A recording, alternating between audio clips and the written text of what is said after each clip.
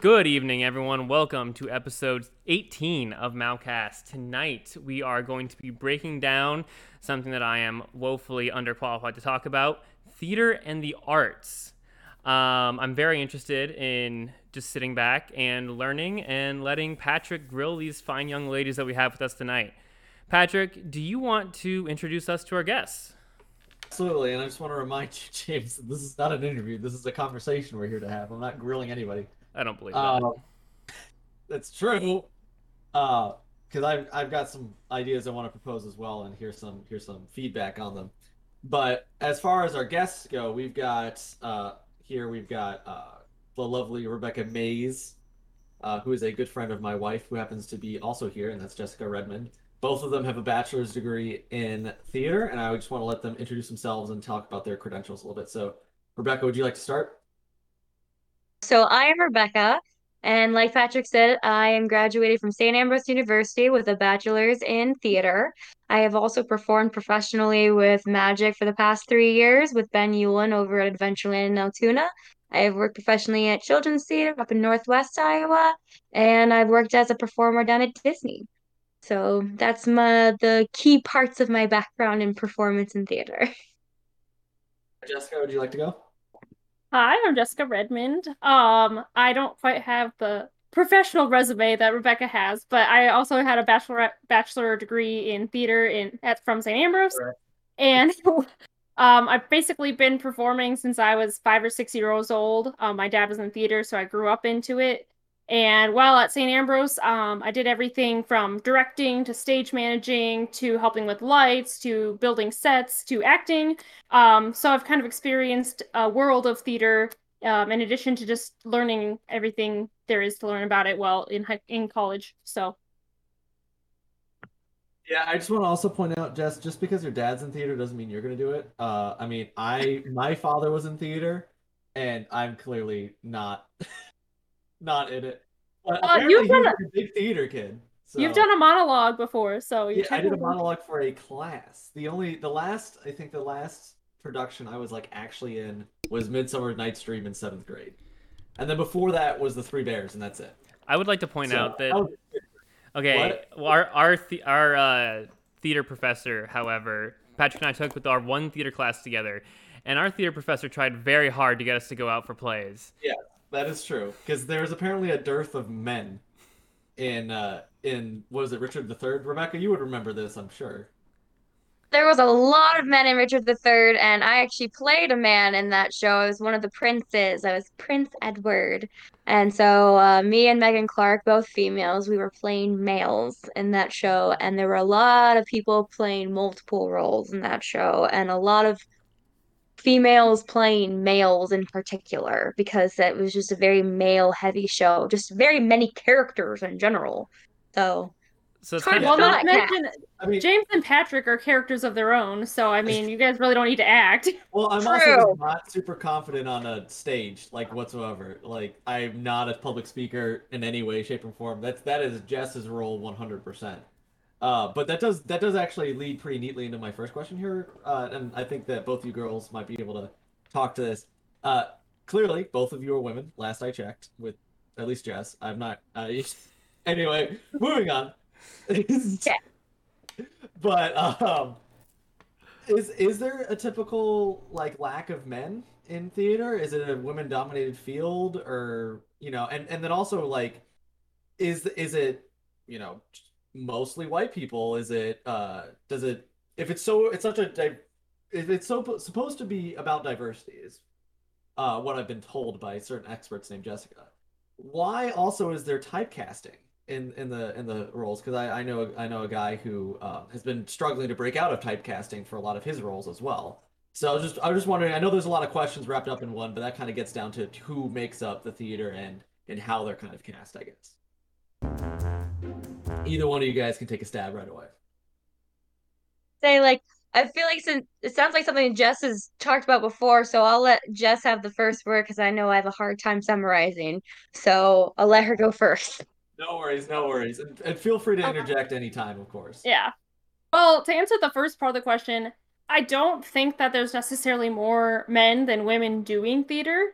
Um, Well, I one was thing. asking the opposite. I was asking if there's more women than men.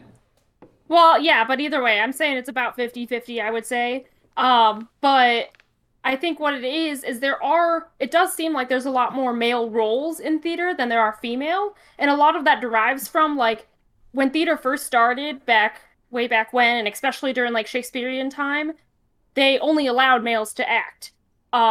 And the males would play females, so there were still female roles, but granted, it was mostly males playing the roles. And so I think that yeah. So I think that there are just generally a lot more male roles than female roles in plays. Part of that I think Especially might older plays. yeah. And I think another part of that is that just in general, males tend to be more um assertive and active in life. And so I think that's even in movies, I think males tend to play a lot of lead roles because women are more passive, which isn't as interesting for a movie if the lead character is just kind of letting other people make Yeah, decisions. with that observation, is that more so like a natural occurrence, or is that influenced by society? More I think influenced by society. yeah. I would also say, going off with Jess, I would say historically it has been a male-dominated area. Like she was talking about, um, women weren't allowed to be in shows for a very long time. So when going back to the earliest form of, I should clarify, organized theater, um, it, for a lot of it, women were not allowed to participate, and when they were very minor roles or part of the Yeah, chorus or like such. ancient Greece, right? If Ancient I'm Greece, correct. ancient Rome. Um, that it's just theater's an ever evolving art. So depending on where you go in time and where you go in the world, it's the norms and the traditions and the rules and everything just change. You've got what's it called, geisha or something over in Japan. You've got commedia in Italy. I mean, there's just so many different variations. And James, do you know but anything yeah, about the Japanese variation? I do not. I know a lot about Japan. That What? was not an area of focus. I can tell you all It's about the mostly Nara puppets. period.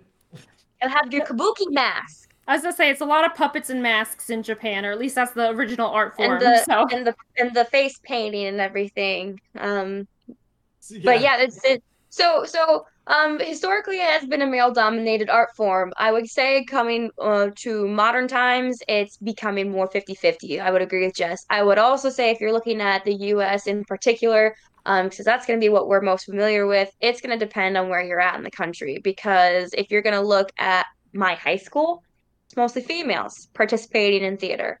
I would say a lot of traditional, um, I'd go so far as to say more conservative leaning areas, especially in the Midwest and everything, you're going to have more females participating in theater than you are males. It might not be a huge difference, but it's definitely going to be heavier on the female side because theater has become more of the flamboyant area. You're a little bit more comfortable with yourself and your expression and sensitivity and everything. And so, Well, I was saying, not only um, the expression and sensitivity, why are there so many people that get typecast? Like, for example, and this is not theater, but this is video production, which is what I used to do. And I weighed, about 70 pounds lighter than I do now, which is, you could see right through sure, me at that point, sure. right? Yeah. But I would get all of the roles of the kid that got bullied, or I'd get the kid that was in the background carrying the massive backpack for comedy, because I don't look like a jock, so I can't take a jock role. So, and I know that this is also prevalent in theater, if it is so, flamboyant, open, and about all getting more and more diverse as well. Why are they still typecast? Is that just something inherent to theater, or is it something that is inherent to culture more broadly? So I'd say it's a little bit of a loaded question because it's a combination because the theater community itself tries to promote itself of being inclusive and supportive and of all people and everything. When it comes to typecasting, there is something to be said of having a look for what you're doing because theater is a visual art form. Yes. Yeah. And if you're going to be playing in the show Color Purple, which is pretty much an all black cast or majority Yeah, black okay. cast. I was thinking like, oh, like, well, I've never heard of this well, it's before. a show about slavery, so Yeah. Okay, well, yeah. So well, yeah, especially in the American So context, it make a lot Color of Purple is going to be mostly, it's also been made into a musical. you're not gonna put me or Jess in the lead role, which is a woman. I feel like she and I would be great at acting in it and be able to sing it or get the lines or what have you, but I'm not black and neither is she. So there's something to be said for typecasting. And like you said, when you got cast as the person who always was the kid who got picked on, going through school, I was very commonly typecast as the dumb blonde. Not that I don't consider myself to be dumb, for the record. I have, yes, Either. both of, I mean, Patrick and James are both in honors with me in college. I mean, But putting me in the same intelligence category as someone else is not necessarily a roaring, endorsement, but I appreciate it. I'll just say that in high school, especially, like I had bright blonde hair and had that perky cheerleader look. And so when I was doing shows, I would get cast as a dumb blonde a lot.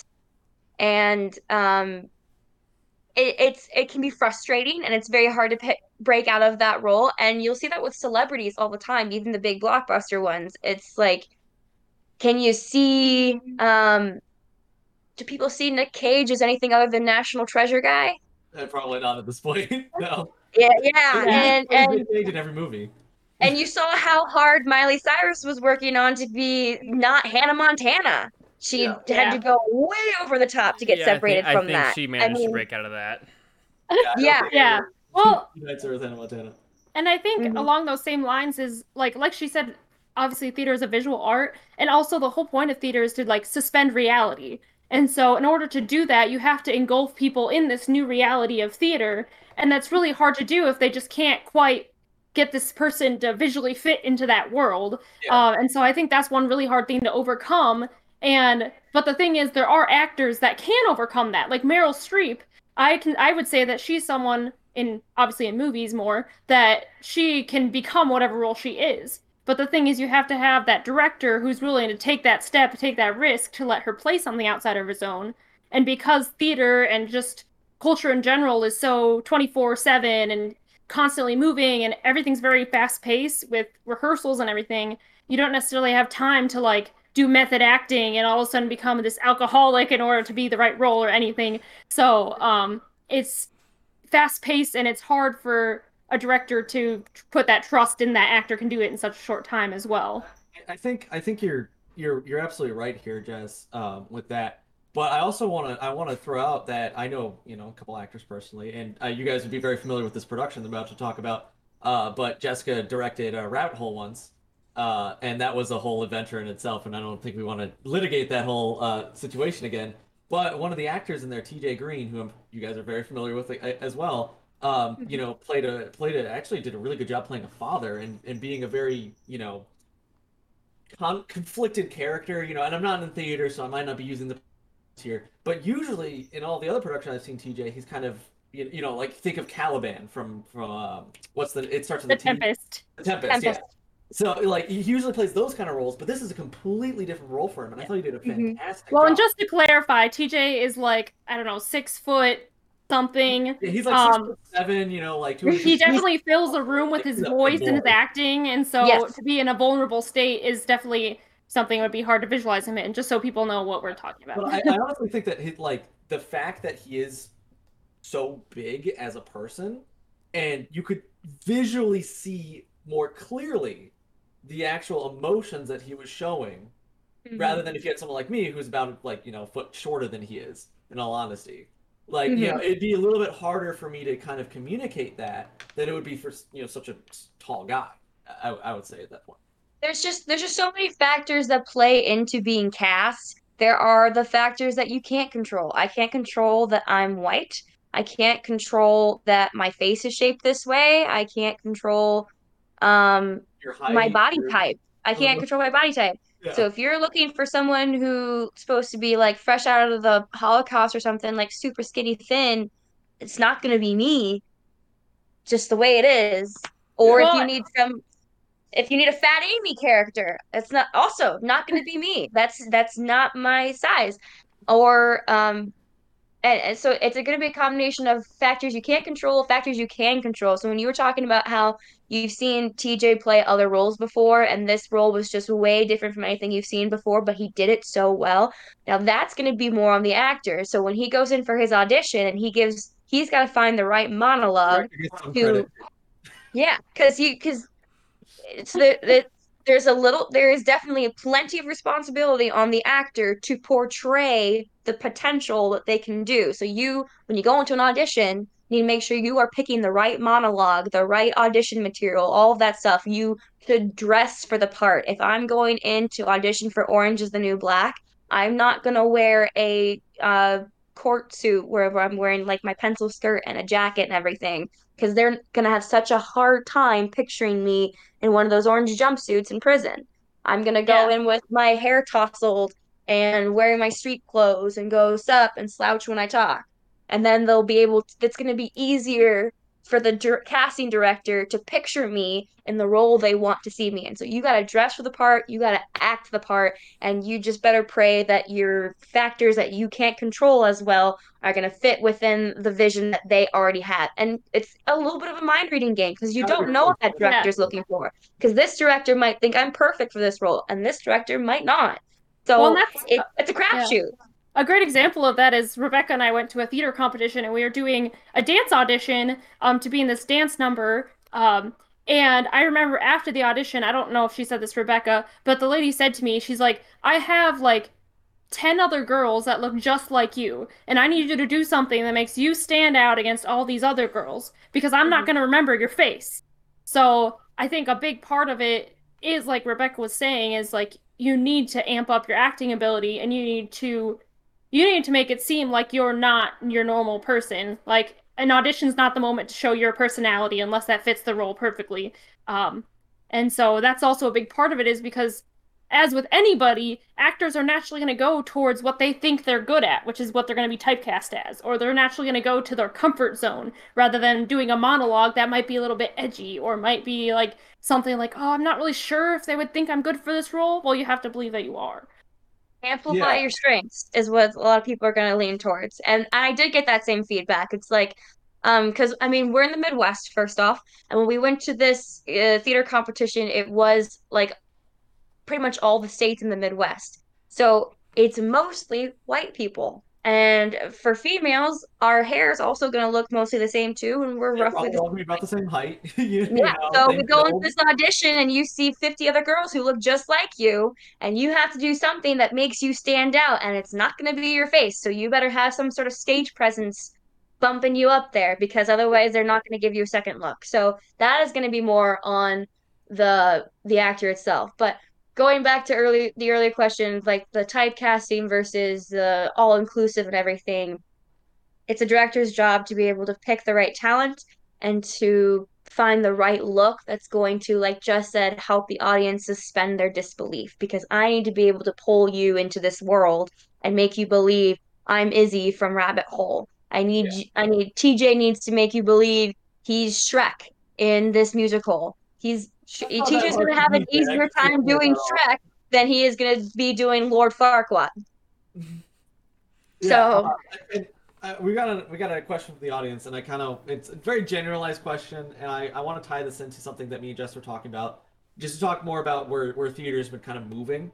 And you guys were already bringing up the fact that there's more women in it, which is great. We don't have weird men playing women's roles, and you can clearly tell that they're men, we and it's do awesome. still have We that. do, we do. But We don't have to reverse, but like there's less of that, hopefully. when we Letting more have it, women. it's for a purpose and it's intentional Yeah, instead of exactly, just being exactly. As we have opposed to to use a guy. like that's all you have. You Yeah. just got a bunch of Yeah. sweaty men to choose from to have them play Lady Anne Boleyn or whatever. Yeah. But my I've got one of our number one fans here is asking, what about Hamilton? And I don't want to just get into a whole litigation of Hamilton, but I want to target something that Jess was telling me earlier today. And we were actually in disagreement here. I thought Hamilton was great in the sense of the story that it told and how it used non-colorblind casting to communicate an idea of people of color essentially inheriting America and all that kind of stuff. with the rap music, up against like more classical singing from the British side, and I thought it was a really good breakdown of it and a really good message really coming from the play. And that's what I focused on because I'm just an audience member. I'm uneducated on the subject. I don't really know what I'm talking about. Jess, on the other hand, didn't really like the play in the sense that if you ignore the technical aspects of the play, which is what makes it so stand out in her mind, it's just a biography at the end of the day. And I could be misrepresenting what you said, Jess. So I want to let you correct me before I get in there. But we were getting into a pretty heated argument about this, and I think this gets down to where is theater going in the future? Is it focusing more on these technical aspects and kind of increasing that? Hades Town is coming out, or it's already out at some point. And it's got a really cool rotating stage to convey movement and stuff, which I thought was really awesome. And then it's got some nice lamps and all kinds of things are happening. Uh, is it moving more that technical aspect, or are we still in, kind of really focusing in on stories as well? And Jess, correct me if I'm wrong with my interpretation of what you said in the car this morning. Well, to clarify, I believe that you were the one that said you didn't really like it because you thought the story was Best play I've subpar. ever seen. It wasn't the best play I've ever seen, but I did like it. That's what I was trying to say. So what started this conversation, we were talking about what makes a play revolutionary, or what makes it, what makes something the Shakespeare play of the time kind of thing. And I said these days, My main question was, where are our modern day Shakespeares? yeah. Is it Manuel Miranda something? Lin-Manuel Miranda. Manuel Miranda. I gotta like two-thirds of the name. Oh my God. Is it him, or is it Yes. the lady that wrote Hades Town? I also don't know her name. I do know that she's a lady though. But Yeah, well, so Yeah. what the direction I was going in is I think that writing styles, like if you just read scripts of modern plays today, I'm not sure that there are too many that are like Shakespeare, revolutionary, great. Because I think in my mind, theater is moving more towards the technical aspects, and it's more about juxtaposition of ideas and concepts and kind of this more complex theater than, theater that's more philosophical. And so with Hamilton specifically, I was saying that I think what makes everybody amazed by it, or what makes it so, what blew it up so big, is that it was all rap music, which is pretty new for a play. They used lots of technical aspects, which, just so you know, Hades Town doesn't have the rotating stage. That's Hamilton. But then I got it yeah, wrong. so like Hamilton used that rotating stage aspect. Cool. There's several shows who use the rotating stage aspect, but Yeah. Hamilton is one of them. Yeah, it's one of them. But they also combine, like, I don't think it's just the rap that makes the music great, but it's the way that Lin-Manuel Miranda juxtaposed. Oh my gosh, I can't say it. Oh, Juxtapositioned? Yes, thank you. Whatever. it's right next Juxtaposed. to. Yes, he layered the music on top of each other to convey different feelings, and he let the music convey the feelings, in addition to the actors and the acting and that kind of thing. And so I think that's more the direction that theater is going, is they're using these technical, what's the word? Techniques. Things, aspects. Yeah, to aspects. yes, to portray the meaning of the play and to make people think a little bit more, is because it is so complex these days that it does make you think, and it makes you break it down, and it makes you want to see the play a couple different times, because what did I miss the first time? And so that's where I was going with that. I don't know what Rebecca wants to say about that, but So, with what Jess is saying, I think with Hamilton specifically, if you look at just the story alone, with just the story of Hamilton, it's interesting, but I think it's the layering of all the aspects and factors, like the shock factor of having non-white people play our all-white founding fathers. Like that's a big shock factor right there. And then using rap music and all of the ways that all the careful little elements on like you were saying, like with the rap versus the classical sound with the British, and the way the technical aspects all came together on stage and the choreography. I think all of those factors coming together is what made that show just wow. The story alone wasn't enough in that case. I also think musicals are kind of their own area. It's really hard to just have a good story for a musical. Like if you take away the music and everything, and just have an awesome story. That's hard to do for some of these musicals. Not all of them, but for some musicals, it's kind of like, eh. Because the music is so integral, right, to the production. Exactly. I mean, in the case of The Color Purple, the book came first. The book is an amazing book, and it's an older book too. It's an incredible story. And then they turned it into a musical, and so that is a standalone story. The way that Hamilton's done, you could see it as a standalone story, but like Stress was saying too, is like it's kind of like a biography. It doesn't have to be that interesting if you're just reading it off a page. It might not invoke the same kind of emotion. Um, when it comes to all of theater encompassed, because I feel like we've focused a lot on musicals. Yeah. Um, I think theater is just one of those, like just like any art form, it's just ever evolving. Because right now, in order to stay alive and keep audience interest, we've definitely been leaning heavily on musicals because uh, to have someone sit through a 3 or 4 hour Shakespeare play, the average Joe is It's gonna gonna be a little struggle. hard. It's gonna be a little hard. Yeah, which is Yeah, why I and think theater has more of those technical aspects, like the shiny yeah, lights and the screens and like, yeah. I mean, if you and want not to throw just the Hamilton. record public, just throw up a Have bunch you of heard blinking about? lights. Do you know of the play King Kong and No. how huge they have this huge animatronic puppet type thing for King Kong that like takes up the whole stage. And it gets into such minutia. You can see the eyebrows move on this thing and the facial expressions on this giant gorilla on stage. And um So, but I got a question though, with what you just said there, in the sense of, in order to keep audiences in the audience, right, where they're supposed to be for the theater, right, to keep theater alive, and you know, hopefully spending money on tickets and merch or whatever you guys sell there, yeah. candy bars in the intermission.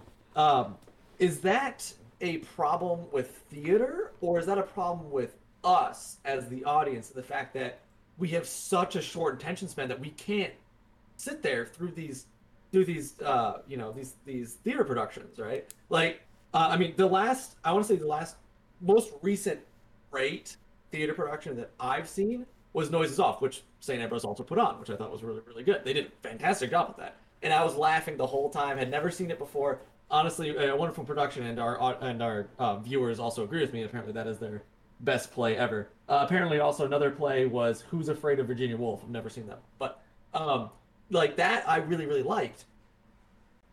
Are we ever going to see a play like that because the audience doesn't have the attention span, or is it just theaters evolving in a direction more focused on the technical and musical aspect? It's a combination, honestly. I do think there's a factor playing into the audiences just having a shorter attention span. We're just used to instant gratification now. We don't have the patience to sit through some of that stuff. Not everyone. I think there's still plenty of people out there.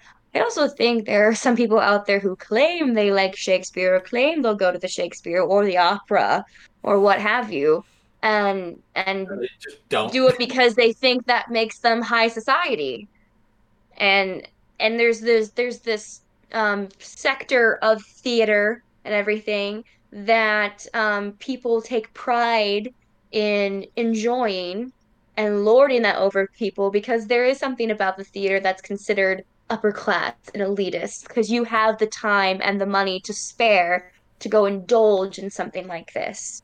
As opposed So to like movie theater or watching yeah, TV. just going to the movies and zoning out or what have you, which any common peasant can do. No.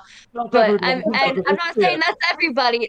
But just you know what I'm talking about. Like there's that section of people who just think they're so posh because they've seen Richard III and Tempest and Romeo and Juliet and Midsummer Night's Dream and enjoyed every second of it. Ho ho ho ho.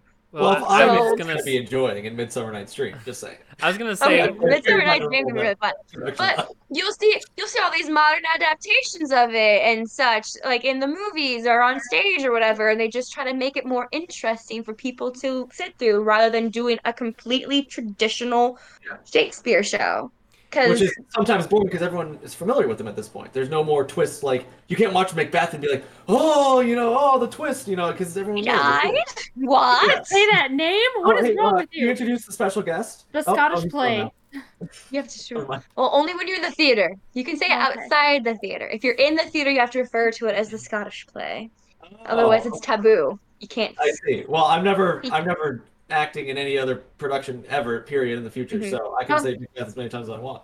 what were you gonna say, James? So I was gonna say the accountant popping in here with the thing that I've noticed tends to 30 minutes in, James has something to say. I know that turns people away is the cost too, because I think that going to the movie for $18 is expensive, but then the only production I've ever been to that wasn't part of school in some way, shape, or form where everything's discounted or free was I went to Shun Yun when I might be butchering that, but when it was here a few years ago, and that was $280 a ticket, which Mhm. is ridiculous for 4 hours. That That could be just that supply and gets demand tough. too. What's That- that? Like there's that not gets enough people going, so they have to charge exorbitant amounts for the people that are gonna go, so they can afford the play. Well, and Yeah. the sad fact is that a lot of shows ticket sales don't cover the cost of the show. Um, it comes from donors and other ways they get to it. Like, I mean, it's a little bit different outside of school, but I can tell you from school alone, as Bess and I are both work studies for the chair of the theater department when we were in college. And um, so talking about budgets and helping to organize receipts and everything, like, now to be fair, um, Ambrose students, if an Ambrose student wants to go see a play, it's free at Ambrose. So as long as it's on the main stage. So all they gotta do is show their student ID and they can go as many times as they want. Because it's supposedly included with their tuition and everything. The thing is, even though the tickets are somewhat expensive for like a regular, community member, um, even if we filled the main level of the theater, like had a full house, Yeah. not the balconies, but Yeah, no, I actually get what you're probably saying. even including the balconies. If we had a full house and it was all community members that came to buy tickets, and we had a full house all 3 nights that we do the show, we still wouldn't pay off everything that we spent on making that show, on all the money we spend on building the sets and the props Yeah. and the costumes. And heaven forbid if this were a professional show, say this was a professional show and we were going to actually pay the actors Yeah. and the directors and everything. Um, so Yeah, on they get top of free paying labor the out of you cost, guys, basically. Yeah. yeah, because Well, we were in a sense we're free labor for that kind of show because we're their students, but at the same time, like that's cool. Yeah. But Yeah. but So, yeah, so, if you were gonna pay everyone and just have those 3 nights of shows and pay for all of your set and your costumes and their designers and whatnot, we don't break even. We don't break even so, because theater's expensive. so is that uh, why you see like Broadway, for example, they'll run the same show for years just to recoup the Yes, cost? yes. Yes, Yeah. and just hope that they can make their money back. And also think about when you're looking at Broadway shows, those main characters are getting paid nicely too. And the ticket sales are tough to cover everything. I mean, you know what it you can just still Well, it do also is buy them. What are you it gonna al- say, Gunther? well, in terms of Broadway, it also depends on the popularity of the show. Shows that are mhm, popular are going to run much longer because, I mean, they're going to make more money that way, and also people want to see it, so why would you close down, kind of thing. mhm. But yeah, I could definitely see how they do it for the money. And just kind of to backtrack real quick before we get too far off the topic, in terms of like going to theater and everything, I think a big part of what doesn't keep or what kind of stops people from going to theater is, in my mind, part of the job of theater is to challenge your worldview, is to make you think different. Especially the more serious plays and like the plays that don't have the musical or the technical Like aspects. Dear Evan Hansen? Well, Dear Evan Hansen is It's a a musical. musical. Okay, well, or let's just If you're rabbit going with hole. a straight play, Yeah, like Rabbit Hole. no music. Okay. Rabbit Hole, for instance. So, Rabbit Hole, since we've been talking about it, the basis of it is that this couple lost their kid, their young son, and they're trying to cope with the loss of it. And so, obviously, that's a heavy topic. And I don't know about you, but like, obviously there's some times where you're in the mood for a sad movie, but a lot of times you're like, I'd rather be laughing than crying. I was very uncomfortable with the play because it was so well done. It made me feel all the emotions that I didn't want to feel. Yeah, And but there's something more intense about it happening right in front of you Yeah. with people instead of As just a opposed to behind a recording. screen. yeah, Yeah. but that's hard. It's hard to, again, that's asking people to not only step out of their comfort zone, but to pay to step out of their comfort zone and to feel emotions and be vulnerable in a public space, which is asking quite a bit. And there's something really moving and deep and something that can change you by doing that, which is what I think makes theater worthwhile, is because you can have those life-changing experiences and you get to experience the same thing as all the other people in the room at the same time and be taken to a different world. And there's just something really magical about that. But that's really hard to do. And I think that's part of why theater isn't necessarily more popular than movies or musicals, is because it's making you cope with those hard topics. And it's so much easier just to ignore them, to sit in your comfort zone and go to something that will make you laugh instead. So I think that's a big part of that too. Theater's super important, right? Like it's a fairly, at least to me, I'm a big proponent of the arts in general. And Rebecca, you know this. Jess, you know this by how I argued on SGA, because I got it's probably the most heated I've ever gotten in a Senate hearing. But I think a society and a culture more broadly degrades rapidly when you lose the arts. Basically, and theater is a part of the art. And in my ethics of public policy course that I took this last semester, right before I graduated, the last topic we discussed was public funding of the arts. I, unfortunately, was the only one in favor of public funding of theater in the entire classroom, which I thought was very surprising because the arguments from the other side, and it makes a lot of sense. No public policy is objective. It's all subjective. It's based on what value systems undergird the public policy. So I was arguing for the arts. They were arguing for increased welfare, increased healthcare, increased access to a variety of amenities, increased work programs, things that are more materialistic. I was arguing for what I believe to be a little bit more spiritualistic that I think we're missing in the culture, which would be theater. Would you guys be in favor of any public funding from the arts, or do you see some kind of issues with government money coming into theater and kind of corrupting it in some way? Or I'm a huge favor of just about any kind of money coming into theater. Money. I said I had to clarify, money. just about any money. And money, like legal money. Here's my thing. With government money, as long as it's not just government money, first off, like there's still the option of getting money elsewhere. It'd be like, think of it as a ticket subsidy program. Like or low income people just giving it a boost, so there's something there. Yeah. It gets a little fuzzy when the government's funding theater and then they start to control theater. Yeah. I don't want them to control it or censor it too much, because then we get into problems. Because historically, as I'm sure Patrick and James are aware, because they're both quite the history buffs. James is a little bit more history than I am, but yeah. When world leaders want to control the population and put out propaganda, that's one of the first places they'll go to, is controlling the arts and the theater and what's being the self-expression. And if they can monitor that and control that, you're going to have a much stronger hold on the population you are trying to control. Right. And so that was the sorry, James, mind if I just go first real quick? Yeah, go ahead.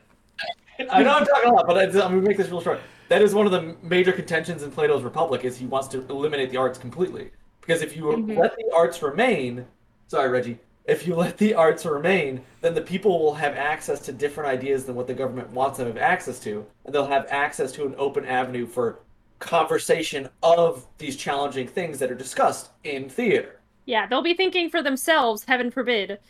You don't want your populace thinking for themselves and trying to control them. Of course not. And this leads back to what the Shenyun play that I mentioned earlier, because that play was traveling around the world with the sole purpose of exposing people to Chinese culture pre-communist revolution. and it's about this is what our culture was, and this is how it was torn from us, and it was destroyed by the Communist Party once they came to power in 1949. And they're just trying to basically spread an idea of what Chinese culture was, and speaking freely the way Breathe that new they life into it. yes Yeah. the way that they can't do in China. So and that's in my opinion that's where art, the arts and theater in particular needs to be, is pushing ideas that are, important ideas that probably are counter to most of the culture, or at least, like Jess was saying, make people think, make people feel something they wouldn't normally. And you don't get that, like Rebecca said, with government control and funding, because if they start giving money, they get to choose what gets played.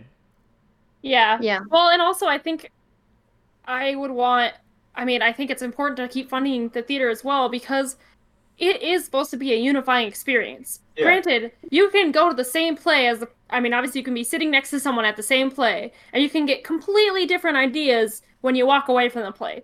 But in the end, you guys had a unifying experience together. You laughed together, you cried together. And even if you like came away from it with different ideas, it was still a unifying experience, which I think is what we need more of, especially right now when we've been so distant from each other, is that it's so important to like feel things together and know that it's okay to feel things and feel different things than what your neighbor's feeling. Maybe they're laughing at a part you're crying at.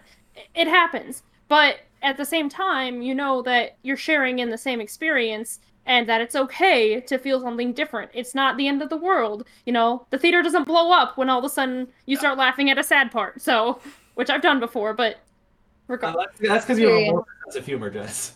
That's not true. But it is a human experience. Like there was the Little Prince that they did at Ambrose. They adapted the story of the Little Prince, which is a French children's story, the Petit Prince. And it's Good pronunciation. honestly what? That was a good pronunciation right there. Oh, merci. Better than mine. Anyways, with the Little Prince, Dan Hale was the one who adapted it into the stage play that he made it into. And they used a lot of puppets and everything. And it was adorable, beautiful show. And the story itself, if you're familiar with the children's story, it's great. But he himself, as the director, and he's a college professor, he was asking his kids, he was asking his coworkers, he's just like, what's this show about? What's this story about? And everyone he asked had a different answer. And he didn't even really have an answer because normally when we do a script analysis for a play or something, like we have to have the overarching theme or That's how you get a doctorate degree in theater. You're assumed to have all the answers, right? Yeah, right? Or, well, not a doctorate for him, a master's. He is a master's, but in his field, that's the highest you can get. Yeah. But anyways, with that, it's like that, because that story, honestly, it's kind of a bunch of little mini stories that are all sewn together. Would you kind of agree, Jess, with that? Did you see the Little Prince? Because they all weave together, but each one kind of has its own little lesson and moral along the way. It's like So mini it's like, what does adventures. the whole story mean? I'm not quite sure. And neither was the director, and neither were the people he was talking to. I mean, so everyone watched it or listened to it or what have you, and they came away with a different idea. And that's kind of beautiful, and that's kind of the human experience, and you're allowed to do that in theater. Now, when you're in college and you're studying it, there will be some plays and assignments and everything where they'll be like, no, you have to have an answer, and there is this cone of rightness that you have to fall under. But or if you're directing a play, you have to have an answer, which is hard. You 100% have to have an answer if you're directing at school, but unless you're the director, you need the vision. If you don't have vision, it's going to fall apart. That's right. So you have to have something. But outside of school and having to meet the grade and everything, that is kind of how theater works. You can go and the director, the playwright, and the actors can only hope that the audience is going to take away a sliver of what they were going for. But that's communication in general. Like I can say something and my tone of voice and my expression and the words that I choose are all going to affect how you interpret what I'm saying. Yeah, there's a And denotation for everything and a connotation for it as well.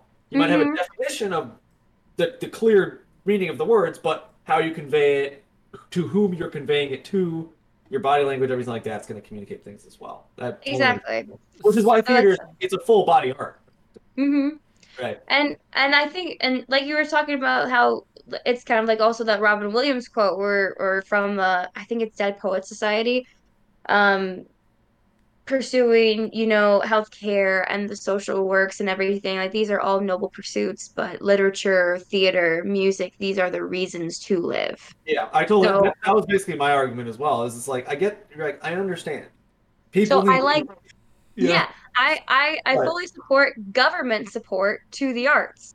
I don't think government should have full control over the arts, but showing monetary support is a good way of just showing general support to the public and to the community and to your population that hey, this is a good thing. This is an important thing. And I think it's also brave on the side of the government to give it monetary support without censorship because that means that they are confident in their leadership and the way that everything's progressing, that yeah, they are going to allow the people to have their free thought and creation and yeah, such they're not creative afraid process. of the ideas that are going to be discussed at a play. Is it's it, Mhm, and it's not even necessarily like they're not threatened by it. It's that they understand the people, they're comfortable with the people discussing things, which mhm, they should be. As the mhm, government as an extension of the people should be comfortable with the people. If you're not comfortable with the people, I think there's some problems going on right now. mhm. So I've Like, got a couple of questions, a couple comments that have come up from some of our biggest fans, Todd Korolchek among them. Uh, he has said that just open the theaters again. I haven't seen a show in over a year. The show must go on. And I've got a couple questions. Just let me run through these. Um, they want to know what our favorite play is, as well as whenever we have disagreed with the director on interpretation of a play, role, or scene. In that, I want to bring in Todd's comment and say, is it time for the theaters to reopen in full? So Yes. feel free, Yes. Rebecca or Jess. Yeah, I know Jess says yes because she really wants to see Hadestown. Uh, but also, what's your favorite play, and have you ever disagreed with a director's interpretation of a play or role or scene? Jess, keep going. Yeah. Okay, well, first of all, I do think that theaters should be open. Just because in general, I think everything should be open by now. We have vaccines, most people are vaccinated, but I'm not going to get into the COVID government talks, whatever. I think theaters need to be open because, like I said, we need that unifying experience again. We need to be together. We need to be sitting next to each other, feeling things together, and I think we need to be put in that vulnerable position, obviously not the health vulnerable position, but like the mentally vulnerable position. So Really. that way, We're challenged, right? yeah, so Yeah. that way we can come together again rather than being distant, not only physically, but mentally distant from everybody and being isolated and told that, you know, just think your own things, keep your distance, don't talk to anyone because that's what you need to do right now. I think it's time to get beyond that. Um, and then in terms of my favorite play, that's hard. Um, You can just pick a good one if you want. You don't necessarily call it your First, pick favorite. yeah. pick your favorite play that you've been in, and your favorite play that you've seen, and if you have one, favorite play that you've read. Sure. Yeah, that's fine. Okay. So the favorite play that I've seen, um, I will admit most my family mostly goes to musicals. I've seen a lot of plays in college, but I have mostly gone to musicals. My favorite play that I've seen is probably, or it's a musical, is called Waitress. Just because it kind of exceeded my expectations. I love the music to it. It's made by We Sarah listen to it Bareilles. all the time in Yes, the I car. love the music so much. But then when I saw the play, it was just so much Sugar, funnier. butter. It was so much funnier than I thought it was going to be. And I thought that it had a deeper story than I kind of expected because the music was so funny and lighthearted. So I ended up really liking that play. I'm also really excited to see Hadestown, even though I haven't seen it yet. But I've kind of watched analyses on the music and everything, and so I think it's going to be a really good thought-provoking play. One that I've been honestly, it was probably my first collegiate play, which was The Tempest. And it's not just because I was like, oh, I was in a Shakespeare, I must be elite now. But it You was are just, elite in my eyes. but the play itself, the way that St. Ambrose did it, it just It like, was amazing. it was I wasn't in amazing. it. We I had, Really watched good. it It was and it really was good from my amazing. perspective. yeah, there was a St. Ambrose alum who did, who made music for the show. He composed his own music, and there was just no way to like walk into that play and not be engulfed into this Tempest world. It also was my first Shakespeare, so it was really like eye-opening for me, and I was like, whoa, this is so cool, and I started to understand Shakespeare for the first time ever, and so yeah, that was probably my favorite. I played a series, which was like a goddess You fairy were like a thing. spirit, right, or something like that. You Yeah, had a thing on a you had a a cool puppet. Yeah, and you were running around like this. You and Kayla June, I believe. yeah. Mhm. But I then don't know if either of you guys were impressed by the fact that I can remember all these details. I'm a little bit impressed. Oh, good. I like theater. yeah, and then Like, It was favorite play that you, I've Kayla, and Sarah, wasn't it? I thought there was only two. no, There's actually the three. fairies were Rachel Probolski, Oh, Rachel. and Sarah Goodall, and then me. Oh, okay. Kayla, well, and Kayla was Aries. Kayla was like the lead, Yeah, what was whatever, Ariel? enchantress Ariel, person. yeah. Like, But Ariel. anyways, sorry, not to be listing names online. Maybe I shouldn't do that. But I think they could use some of the advertisements. Yeah. and then favorite play I've read. It's really hard because as a theater major, we've read tons and tons and tons of plays. Um, I mean, honestly, the first thing that comes to mind is obviously Rabbit Hole because I chose to direct it. And the first time I read the play, I just had like my mind was open with all the possibilities and directions you could go with it. And it is just it's a topic that I've never thought about because obviously I was a young college student. So the thought of losing a child was like foreign to me. And so I just thought it was really powerful. And yeah, anyways, yeah. Hey, that's fine. I think that gives us a pretty good understanding of exactly why theater's so moving. What about you, Rebecca? Sorry, I've got my son is here. He always wants attention. Reggie.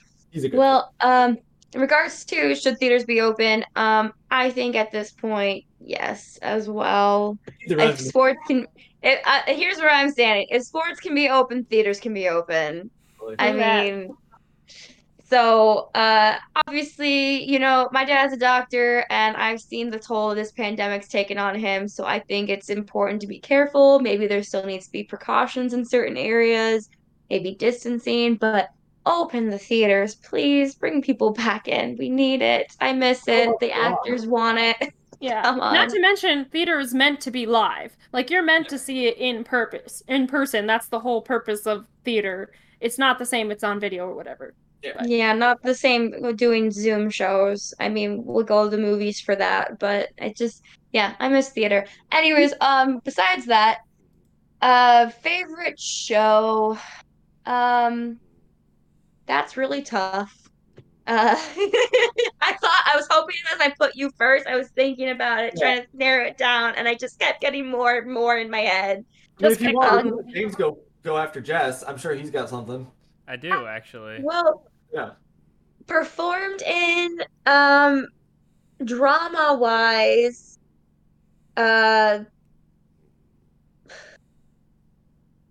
I think Rabbit Hole is one of my better ones, and I was really proud of that. Yeah, you did a really good job. And I enjoyed being in that cast. I would say Agnes of God, but I was actually like, while I enjoyed that play to an extent, it also was very hard.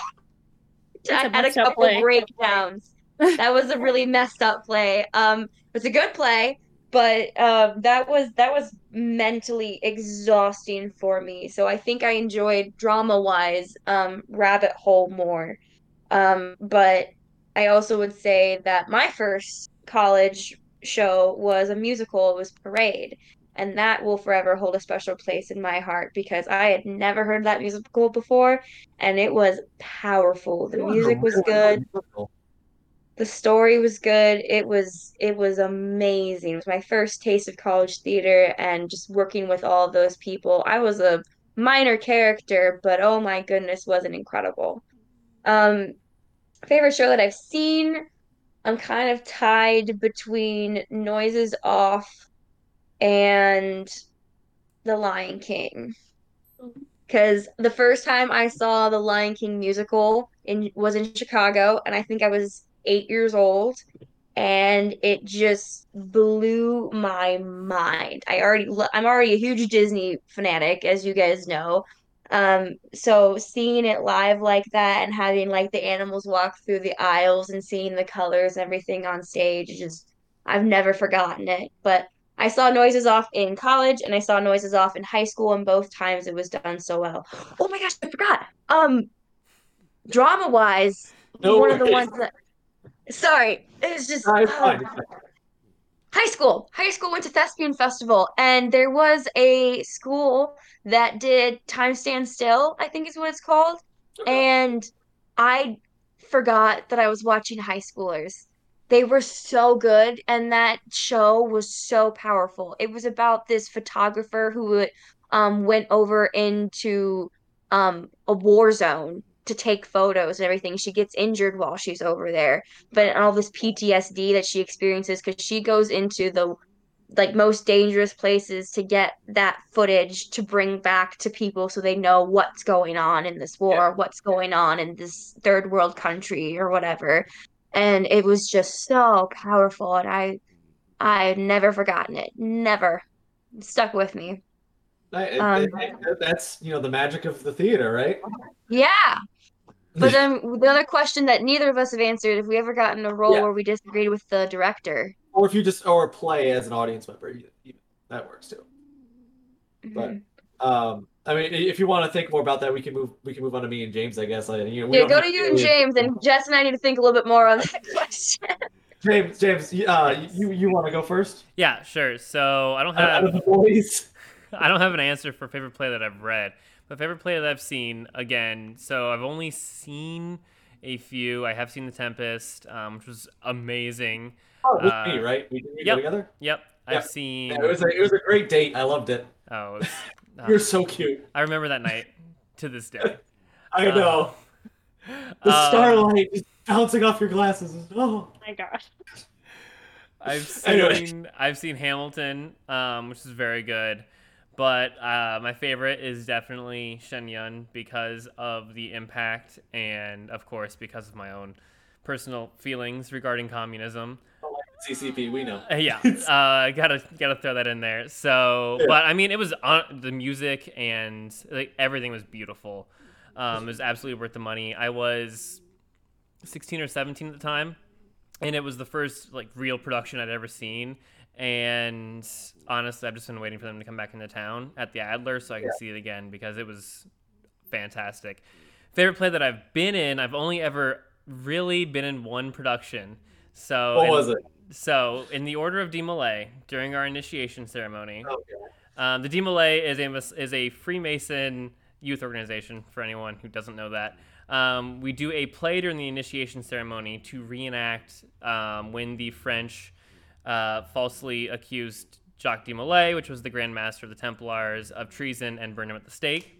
And there's a lot of shouting and arguing in that play, which suits me very well. So I got to Yes, it does. Yes, so I got to hold swords and be very loud and bombastic, and so I really enjoyed that because I was basically just playing a meaner version of myself. I didn't look quite as intimidating then as I do now, but it was still fun. I had long hair, baby face, so Was your hair really that long back then? it was down to like here. Yeah, All right. I had baby face. It wasn't good. Well, I would say that, I mean, every single play that I've seen at St. Ambrose was incredibly well done. I would say I've actually seen plays outside of St. Ambrose that I thought were worse produced Oh and yeah. worse acted than what I've seen at St. Ambrose, which is why it's such a shame that they shut down the program, which I want to have be our closing question for you two, because I know you feel a little strong about the shutting down of the theater program. I know it's not officially shut down, but it's effectively shut down, right? It's actually but- shut down. Yeah, I think you guys did a really, really good job with all those plays, and it's really hard for me to pick any one of them that I thought was really well done. Obviously, Rabbit Hole really, really well directed. I think the director and the I think one of the female actors that played the little sister was did a really good job. I don't know her name exactly, but if there's any directors out Someone there who famous. call me, I can always dig If you through my say Becca, it works both ways. um, but I think that those are really good. I think the best play, I'll just step out of St. Ambrose. The best play that I saw out was Beauty and the Beast with actually Jessica. I took her to go see that for, I think, was it our 2-year anniversary? Or was it Something like Christmas? that. Something like that. Anyway, we Was it went to more go. We went to magical go than see We're our old. Yes. So that was really fun. I think that was really, really, really well acted. The set pieces were gorgeous. And it also, I've seen Beauty and the Beast before, like on the big screen, but on the big stage, I think it was an entirely different experience. Um, all the roles that I've disagreed with are the ones that Jess didn't get casted for. So that's my answer for that one. I think she should get cast for everything. Just No, that would obviously. be poor choice. No, I it'd be don't want. great. I don't want to play a giant black Anytime man. she got Okay. denied a role, it was improperly denied. She should have been given that role. Anyway, we'll move on. Let's do these rapid fire if you ever disagree with the role, Okay. and Well, then we'll move on to your thoughts on the theater program from St. Ambrose. Okay, real quick, another play that I really loved that I forgot that was an actual play was actually an original, again, by a St. Ambrose alum called Broken, and it was about human trafficking. And that was just such an amazing experience because it was in this really small theater.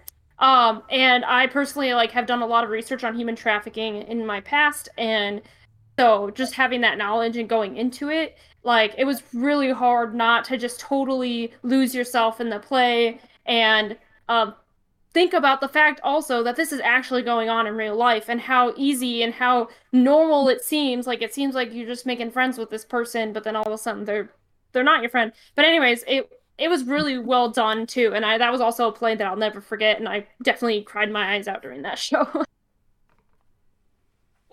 Jess, you want to comment on any role that you disagreed with, or play that you disagreed with? Think of one that I acted in that I disagreed with necessarily. And I can't really think of any specific examples, but just in general, the plays that I remember not liking were plays that were very superficial. Like it seemed like people were just acting to play a role rather than trying to become the role, or plays that focus so much on technical aspects that, it's kind of clunky and there's awkward transitions and that kind of thing. Honestly, like the best plays are ones that it just kind of goes flawlessly, that you don't even realize all the technical aspects going into it. You don't even realize the actors are acting and that kind of thing. And also, I think there have just been general moments where I've just disagreed with the director's interpretation of the play, in that, again, I found their interpretation kind of superficial, or like, someone who just read the play could probably get that same idea from it, which I think isn't the point. I think you need to sit and think on it and really think about, like, okay, there's a lot of levels to this play. What is it all saying? Rather than just being like, oh, I think the obvious answer here is this. So I can't think of a specific example, but I have disagreed with people in the past. Yeah, absolutely. Rebecca, you got any disagreements? Well, definitely a lot of I know you're disagreements. comfortable sharing as well. Not What? to rail anybody.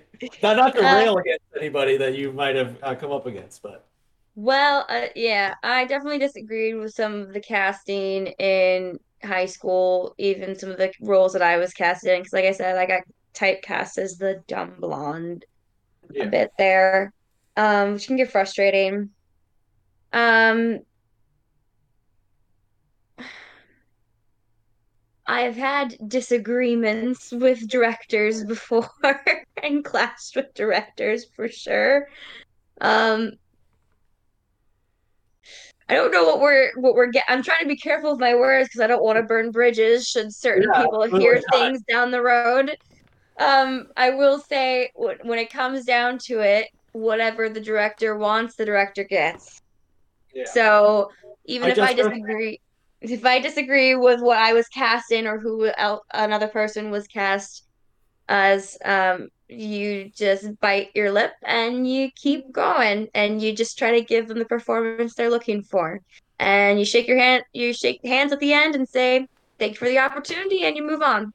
Yeah. Um, because And there's not much else to do, because when it comes to a show, it's the director's way or the highway. It's their vision. They get to make the final say on the design, the casting, the theme, what they want the audience takeaway to be.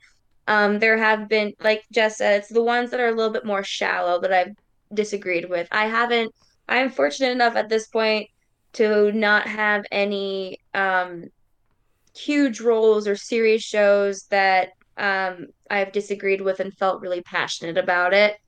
Um, there have been a couple of, smaller shows or kids shows or whatever that I'm just like, okay, this is getting a little bit too cheesy, or I feel like we're sending the wrong message here, kind of thing. But you just kind of shake your head and roll your eyes, and when you step on stage, you smile and do what you're asked.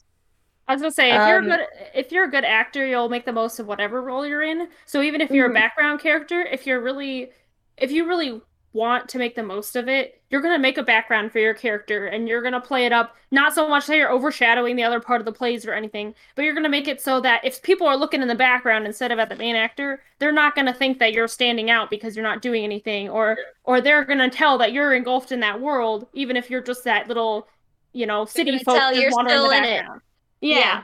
they'll And keep their so, suspension of disbelief as they look around the stage. yeah, as an Um, actor, it's you make the most of it. So, and Yeah. if you decide that you want to step back from a role or whatever, or quit on a show or something like that, you better have a damn good reason, and it better seriously be compromising your morals or something, because to bail on a show is huge in the theater world, and the theater world is small, and that will follow you.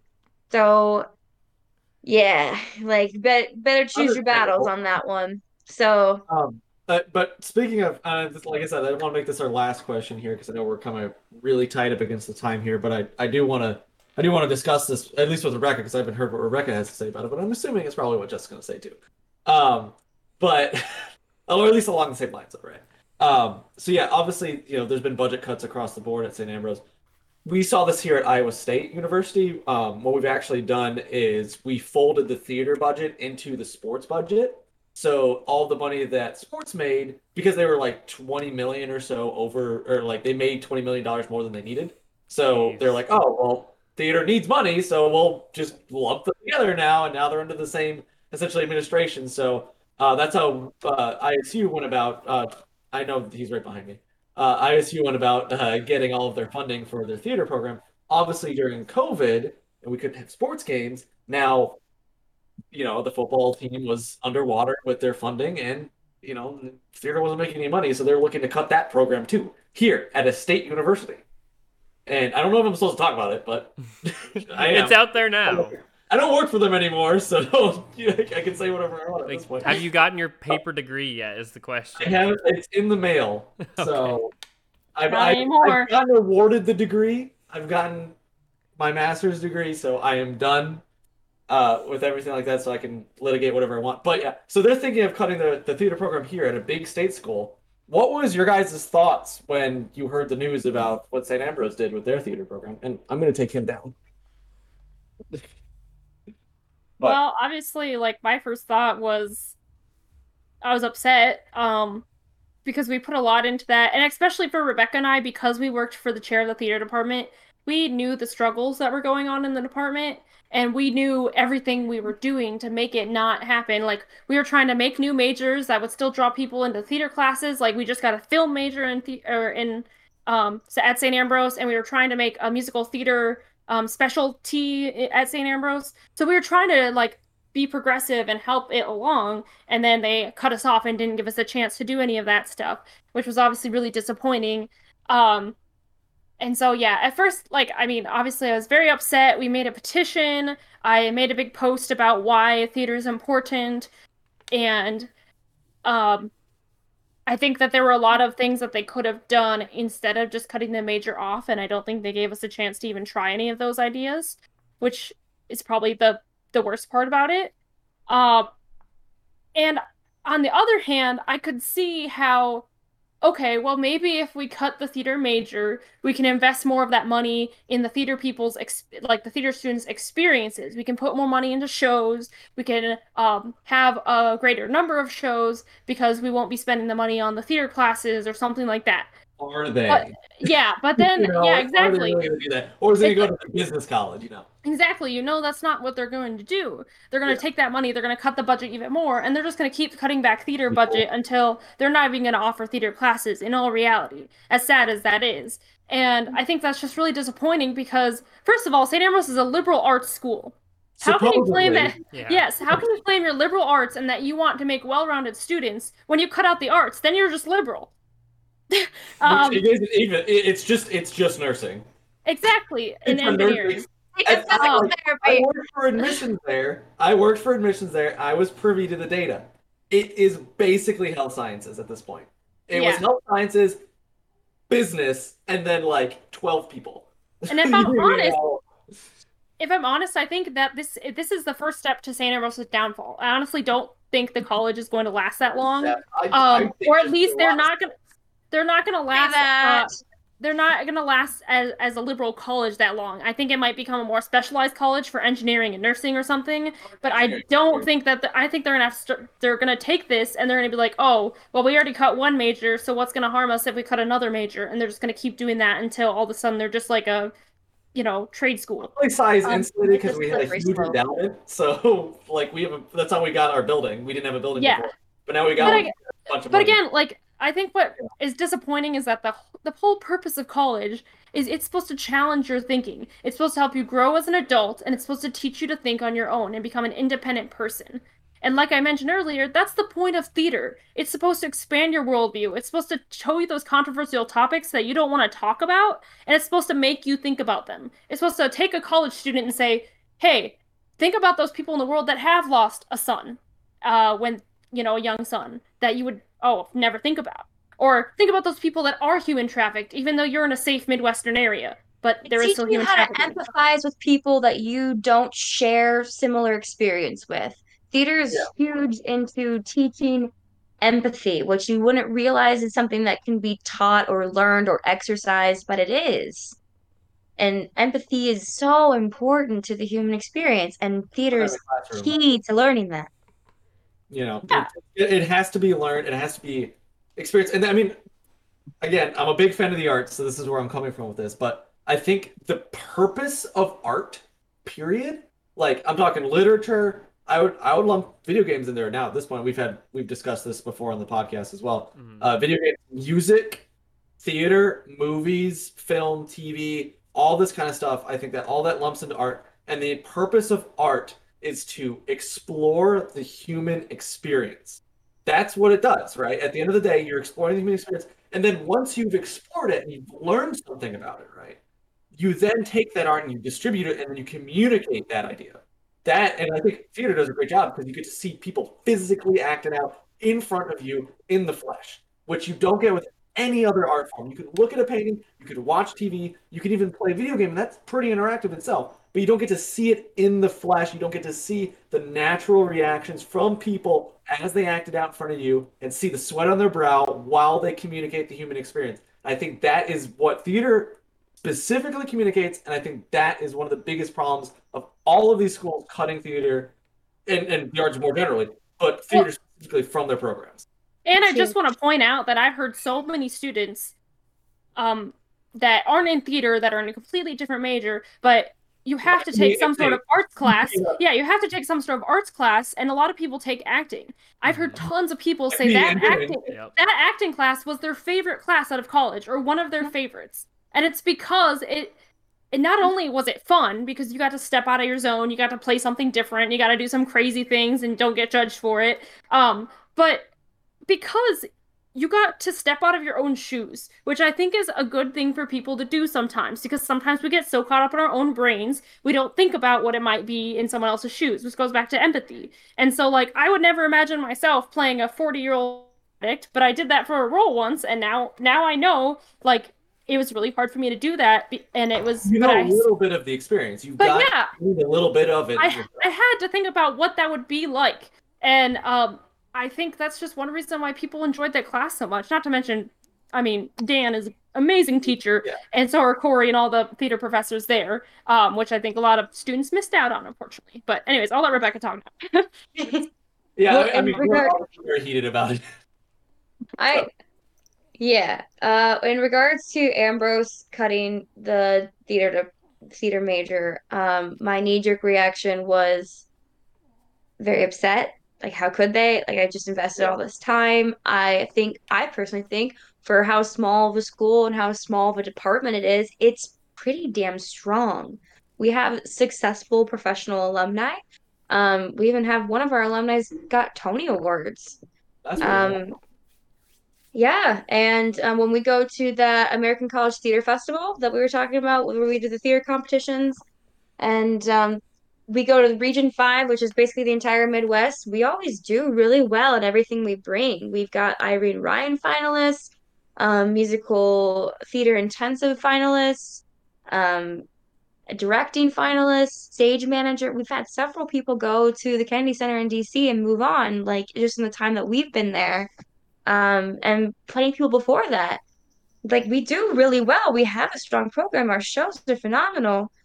But they're cutting it, and I just don't understand, and it hurts. And then you think about it, and you try to look at the rational side of it, and look at the paper, and like just said, we were the work studies for the chair of the department, so we know how much money needs to go into this program. We know what it takes to put this on, and it's a lot.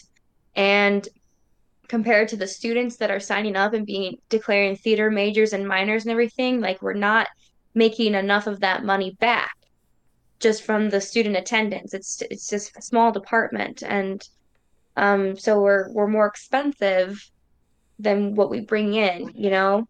And so just looking at it from that perspective, it's like, well, we're in the middle of COVID and things are tough right now. So if I had to choose between keeping the theater major and the Ambrose stays open for another 4 or 5 years, or dissolving the theater major for now and Ambrose can continue on, I would choose sacrificing the theater major in order to keep Ambrose, because Ambrose as a whole, that whole school is important to me, because Coomber and Duck Kim and all these people that I've had classes with that outside of the theater, Ambrose was a huge experience for me, and I think it has a lot to offer outside of the theater department. So I'd rather Ambrose continue.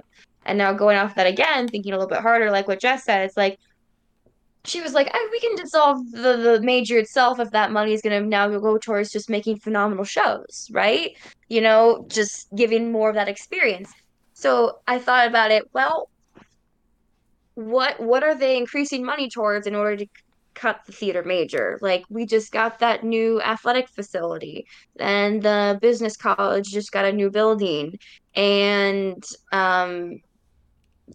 these new sports teams, because they have a swim team now and everything, and they're maintaining that stupid igloo blow up. Yeah, the whatever that was called. Yeah, I know what you're The talking about. The Ambrose dome. Dome.